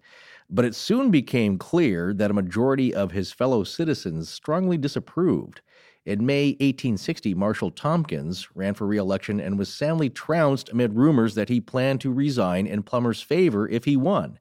Plummer abruptly found himself out of work. So here's an instance where I don't know if he charmed the guy that succeeded him in the role of marshal, that he should resign and I'll take over the job. Yeah. That's a weird thing. And other than the guy's maybe going to retire, it's a strange position, but people got wind of that and they weren't in favor of that. Yeah, that's bizarre. So Allen continues that jobless, chastened, he joined the rush eastward over the mountains to the Comstock Lode near present-day Carson City, Nevada, in the late spring of 1860 and took up prospecting. He spent the summer there digging for gold and silver, filing several claims. In the fall, he returned to Nevada City and resumed mining in the Northern California foothills. So he's back to trying his hand at prospecting because that's not like a regular job. And you can kind of go off into the hills by yourself and try your luck at prospecting. This sounds a lot like podcasting. Well, except there's actual real worth at the end of that one, whereas we have to beg people on Patreon. Yeah. And we love you for it. But so anyway, he's lapsing now into that life after being a felon. So this is kind of his turn from going to doing jail time, which, yeah, that happened, but he served his time. He got pardoned. Legally, he got out, but it's kind of the slide here towards some more nefarious business. So then Allen continues that Plummer's lapse into utter disgrace started on the evening of February 13th, 1861 at a house of ill repute, shall we say, called Irish Maggie's on Pine Street. And this is what's weird. It's not far from his old bakery. So he's kind of sticking in the neighborhood there. Yeah. Well, Plummer was upstairs in a bedroom with a woman when another customer, W.J. Muldoon, well, that also sounds like a bar, Muldoon's, banged on the door demanding to be let in. According to the newspaper accounts of the time, Plummer opened the door, exchanged curses with Muldoon, and then struck him heavily on the head with the butt of his pistols. He pistol whipped him. Oh. That didn't do him any good. It really cracked his skull open, and I think he kind of stumbled out there. And Plummer was afraid, like, geez, I might be killing this guy. I mean, like, bad concussion from what I remember reading. He stumbles out in the street, bleeding pretty badly and disoriented. And yeah, you can kill somebody pretty easily. People fall over, hit their heads, they die later. So in a strange outward showing of his charm, he befriends Muldoon in public. Because he didn't die, but he sees the guy like, hey, buddy, remember that when I cracked you on the head with the pistol? Like, hey, sorry about that. But, we were all drinking and we're at the house of ill repute and you know how things go. Yeah. So he befriends this guy again, trying to buddy up to him. And I think the guy was like, all right, let bygones be bygones or whatever. And Plummer's doing this for a reason. He's fearing that, geez, this guy, boy, if he died, it would look, again, bad. Felon here out of prison, hitting a guy, even in self-defense again, but killing him at a bad location. Yeah. In a not-so-nice location. His efforts, though, proved worthwhile, I guess, to Plummer in publicly showing that, no, we're friends, we're cool, he's cool about it, because the guy died a few days later. Actually, several weeks later. Yeah. He took a turn for the worse and died, and Plummer was not charged. So he's lucky in that regard. I'm sure there's witnesses as to what he did. And he could have been charged because the guy banged on the door and he hit the guy. And it's not really like the guy threw a punch. You know what I'm saying? So I'm sure that there's people who saw him in the bordello do this because the guy stumbles out. It's a commotion. The guy's banging on the door and they see who it is, who hit him. So he skirts prosecution once again. Here we are in 1861, and I come across some other information that I'm not totally sure about this because it's a little bit vague.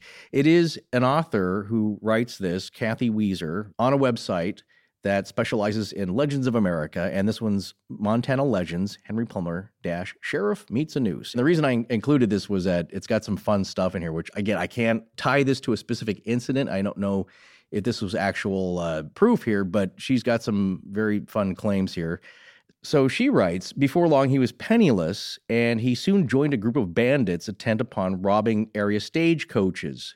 So this is before he gets to Bannock, of course, and before he's sheriff again. It just seems like he's now needs some dough. He knows enough ruffians that will pull this kind of stuff off.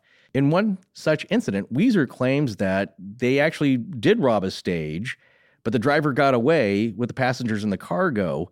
But Plummer was arrested. I hadn't seen this in Allen's book. I might be missing it because I was kind of jumping around. Yeah. But he didn't get convicted because upon standing trial for the armed robbery, there was a lack of evidence. I mean, it fits the pattern. I just don't know if this incident was true or which one she's referring to. But this one's like, it's pretty brazen now. He's actually trying to rob stages with some of his bad news buddies there. So on some of these other websites, it states that this may have happened in Washington territory. So again, it's a little foggy to me. I'm not sure. But if it did happen like that, that's a pretty brazen dip into actual armed robbery. So in any case, if it's true or not, he skirts the long arm of the law and, of course, gets into trouble again in another skirmish. So now we're talking about October 27th, 1861. He kills another dude. So now it's 2 a.m. and Plummer gets in a fight with a Southern sympathizer named William Riley in the foyer of Ashmore's brothel in Nevada City. Maybe over a lady, but it's more likely about politics because, as we said, Plummer's sympathies lie towards the north, and around in the area, there were a lot of Southern sympathizers who were secessionists, and William Riley appears to be one. So it sounds like it might have been a drunken brawl over politics. I'm sure alcohol and whiskey was involved. It's a late night. They've been at it for a while. Well, Riley ends up slashing at Plummer's head, and he cuts through his hat, and he gives him a long gash on his scalp, pretty bad. So Plummer draws his pistol and shoots Riley dead. So another guy dead. Yeah. And this isn't good. This time he goes to jail, and it's looking pretty bad. Is this self-defense? I mean, it sounds like self-defense to me, but I don't know. Well, sure. Actually, who drew first? Did Plummer draw the gun first and the guy pulled up the knife? Well, it sounds like, yes, the knife was drawn first. Plummer is defending himself. But again... Yeah, it's hard to get cut in the head after the other person's been shot. Right, Yeah. exactly. So it probably is self-defense in some way, but he's a felon in a brothel. So again, none of this looks great. And he's trying to pull his life back together, but his old demons keep coming back. Yeah. This is where a few days later, one of the employees of the brothel, a working woman, comes to the jail claiming to be his wife. This is 3 days after the incident here, and he's a good-looking guy, so he's got She's like, can I see my husband, please? Yeah.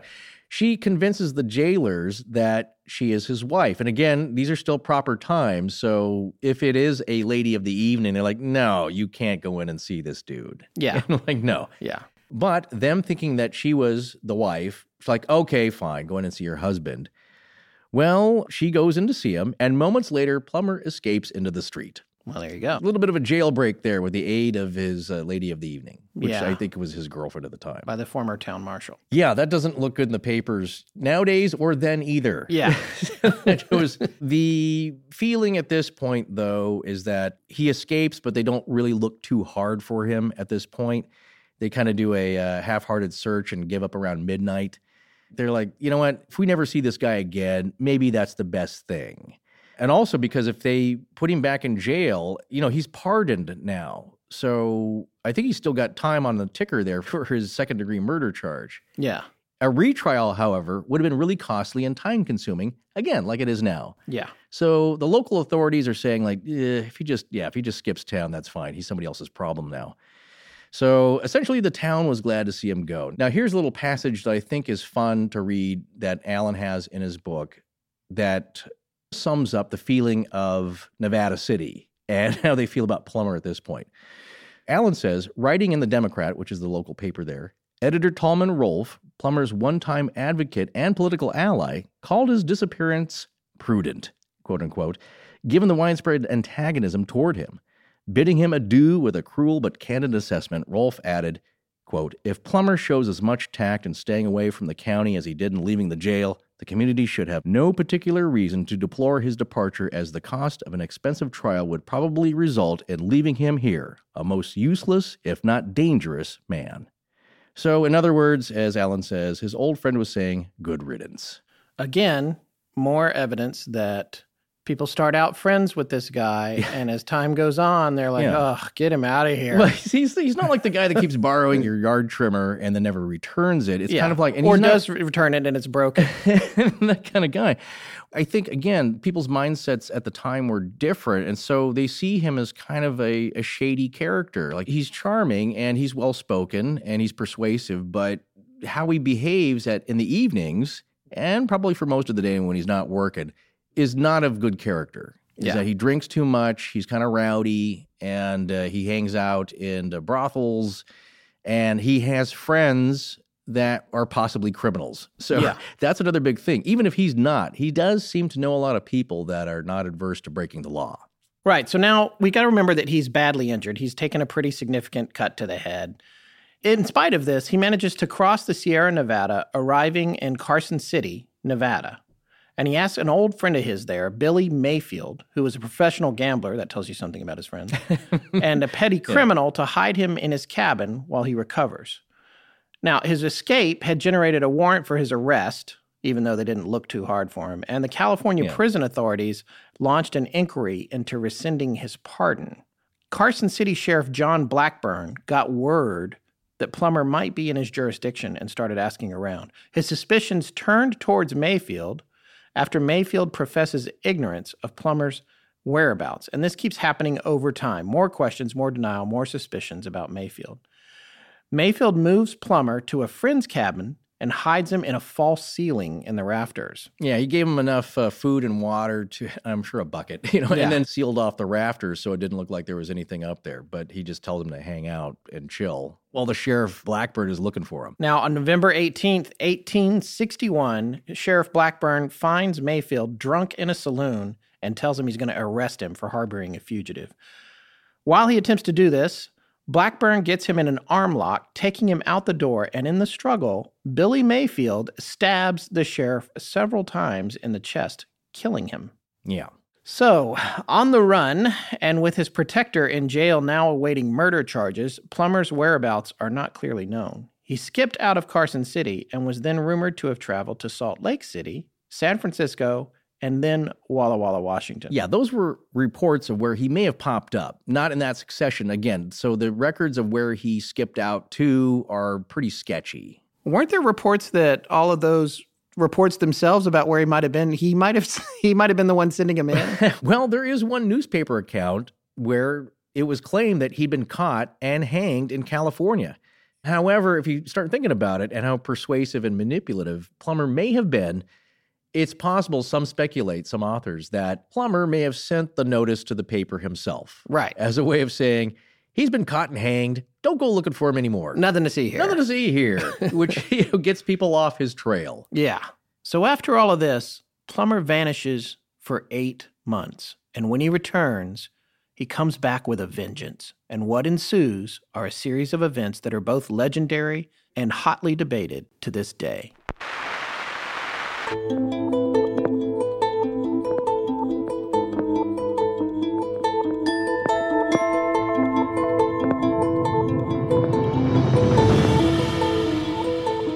Well, that's going to wrap it up for part 1 of our series on Henry Plummer.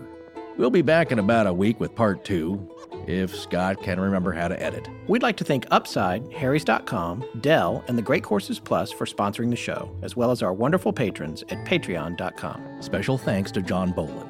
Hi, I'm Avery Bray. I'm Zoe Sylvia. I am Kristaps Andreasson. And I give permission to Astonishing Legends to use my voice however they see fit, galaxy-wide, in perpetuity. Our show is edited by Sarah Voorhees, and the theme is by Judson Crane. Sound design is by Ryan McCullough. Special thanks to the ARC and its lead researcher, Tess Feifel. But most importantly, we want to thank our listeners. You can find us online at astonishinglegends.com, as well as Facebook, Patreon, Twitter, Tumblr, Google+, and Instagram.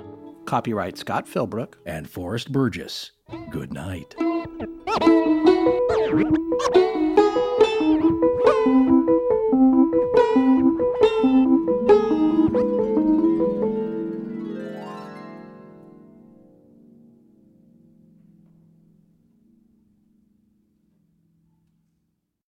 As humans, we're naturally driven by the search for better. But when it comes to hiring, the best way to search for a candidate isn't to search at all. Don't search, match with Indeed. When I was looking to hire someone, it was so slow and overwhelming. I wish I had used Indeed. If you need to hire, you need Indeed. Indeed is your matching and hiring platform with over 350 million global monthly visitors, according to Indeed data, and a matching engine that helps you find quality candidates fast. Ditch the busy work. Use Indeed for scheduling, screening, and messaging so you can connect with candidates faster. And Indeed doesn't just help you hire faster. 93% of employers agree Indeed delivers the highest quality matches compared to other job sites, according to a recent Indeed survey. And listeners of this show will get a $75 sponsored job credit to get your jobs more visibility at Indeed.com/podcast. That's Indeed.com/podcast. Terms and conditions apply.